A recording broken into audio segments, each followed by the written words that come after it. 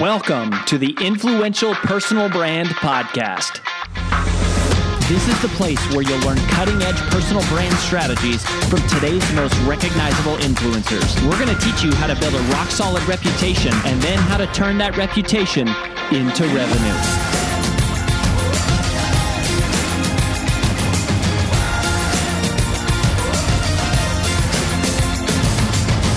I'm your lead host, Rory Vaden, co-founder of Brand Builders Group, Hall of Fame speaker, and New York Times bestselling author of Take the Stairs. Welcome to this special recap edition of the Influential Personal Brand Podcast.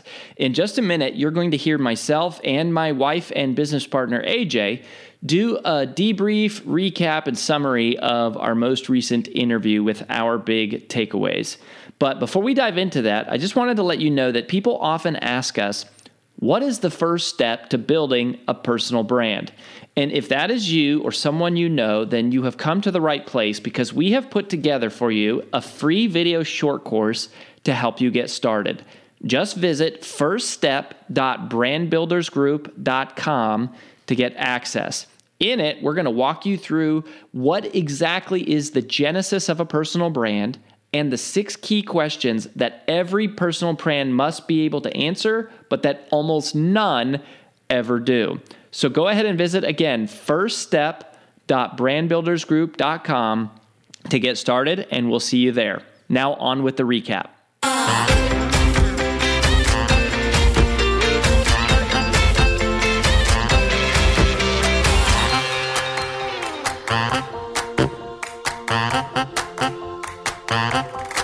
Hey, welcome to the recap edition of the Influential Personal Brand Podcast. AJ is back. You're so enthusiastic. She's back. You've been momming hard and working hard and all the things hard. All the things hard. She's been CEOing and momming, but she's back for John Lee Dumas, which is great because she's going to share with us her top 3 highlights from the interview, as am I. And why don't you go first? I will gladly go first. So my first takeaway from the podcast episode with John Lee Dumas is the whole concept of the first mover advantage. And I think that is so interesting because nobody really talks about that often in terms of being first in the space means a great deal. And I love, he talks about this later. So it's one of my points down the line. So I won't get too much into it, but you don't have to be the best if you're the only one. I think there's a lot of merit to just really thinking through. It's like, what's really missing out there? What is the space people aren't filling and fulfilling that people need? And that's what John did. And he looked around, he said, there is no one who is giving daily content to the everyday entrepreneur. It's just not there. And so he filled that space. He was the only one.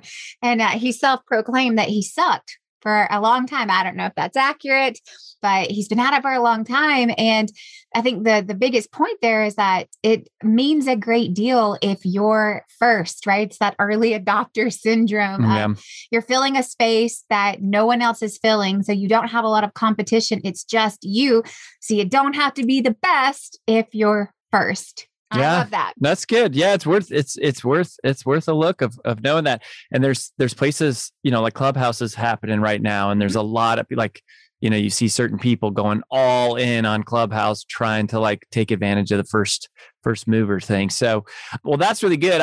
You pointed out the fact that he went to a daily podcast, which really was the first person, and still to this day, I think the only person that I could say that I know personally that has consistently done a daily podcast. And, that was my first takeaway, was just get in the reps.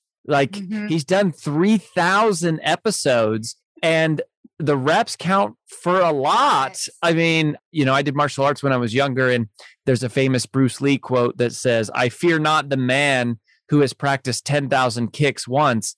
I fear the man who has practiced one kick 10,000 times." And it's like, well, yeah, you're going to get good at hosting. Yeah, you're going to have a good process at booking guests and promoting when you've done it so much. Yeah. So that was just a good, whether you're a speaker or you're a writer or you're a video editor or you're whatever it is you're trying to get good at, the volume, counts for a lot. So that was a good reminder for me. Yeah. And honestly, that is a great intro into my second point. And I loved this. I'm totally going to steal this example, this story from this interview. And it was this pottery example. So if you haven't listened to the full episode, I won't do it justice. This is good. So go back and listen to it. If for no reason to just like steal this story and use it. And I loved it. The short of it is there was a class and a professor divided the class. And he said, for the first half of the class, I'm going to solely grade you on the best piece of pottery that you can create over the semester. That's it. I don't care how many you make, just the best one. Then the second half of the class had nothing to do about the quality of it, but it had everything to do with I'm solely going to grade you on how many pieces that you make. Quantity. And at the very end, there was no surprise that the people who had done the most actually had the best. And I love it because you had asked the question like, okay, like, let's talk about it. Like, what's really more important, quantity or quality? And I loved his response. And he said, it's both, because quantity always leads to quality. Boom, mic drop. And that was my takeaway. So that was my interpretation. That's so good. And it was like very similar to like the first mover advantage. It's like, if you're the first and you just keep doing it and doing it and doing it, like you will be the best. Back to the Bruce Lee example, it's like, it's about getting your reps in, and quantity leads to quality, but you've got to get those reps in, and there's got to be that consistency, and you just got to be out there constantly, and it will make you better. And I love that. So that was my second. It's great.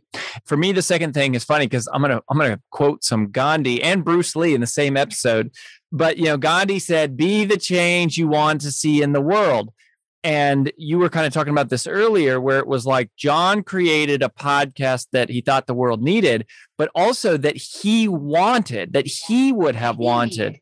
And I feel like Brand Builders Group is a lot of that way for us. I mean, at least we wish we had. Yeah. It was like, why isn't there someone who can just spell out how all of these steps of building a personal brand fit together? Podcasting and speaking and writing books and digital marketing and, and media and, paid advertising. And like, why is nobody coordinating a strategy? And I think that is what Brand Builders has been for us. And when you hear us say, you're most powerfully positioned to serve the person you once were, that's kind of what we're talking about is going, what is the thing that would have helped you succeed faster?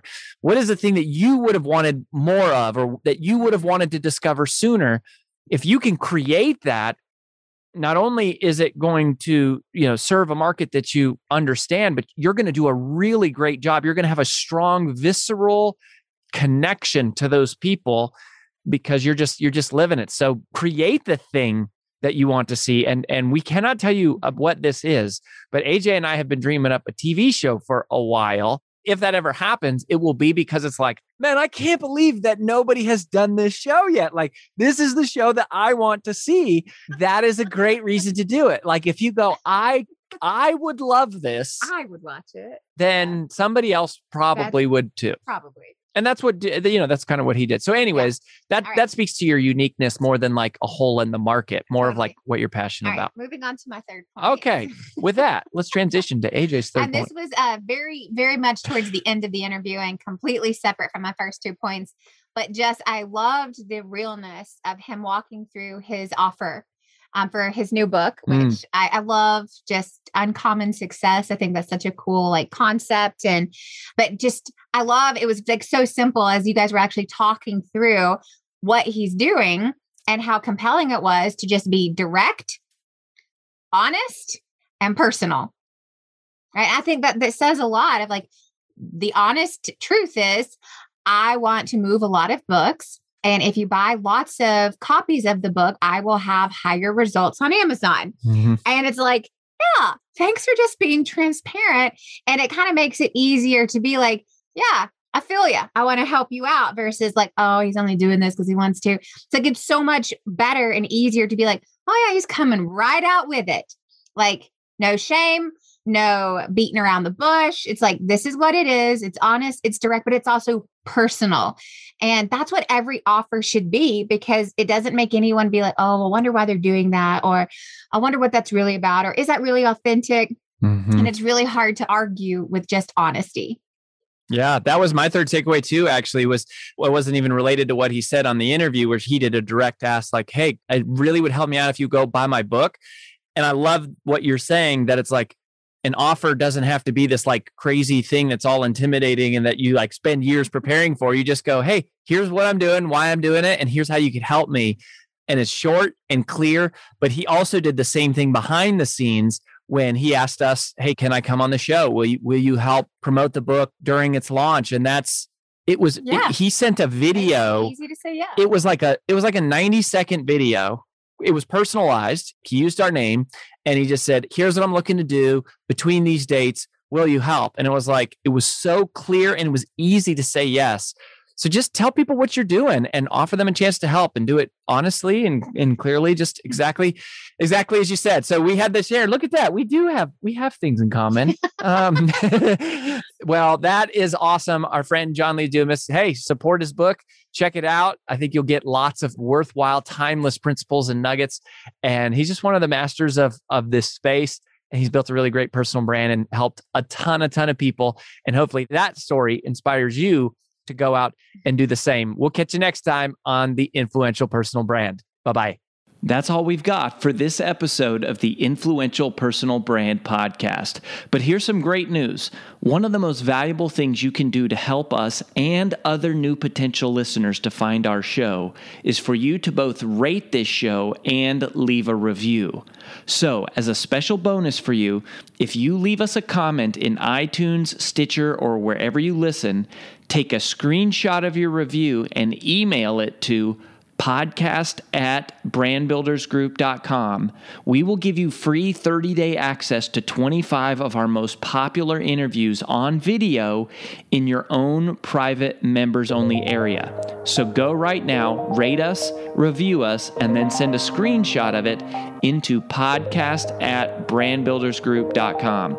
And we'll get you set up with free access to our most popular video interviews all in one place. Also, just please share this podcast with anyone who you think might enjoy it. And until next time, remember that building a business isn't nearly as valuable as building a reputation.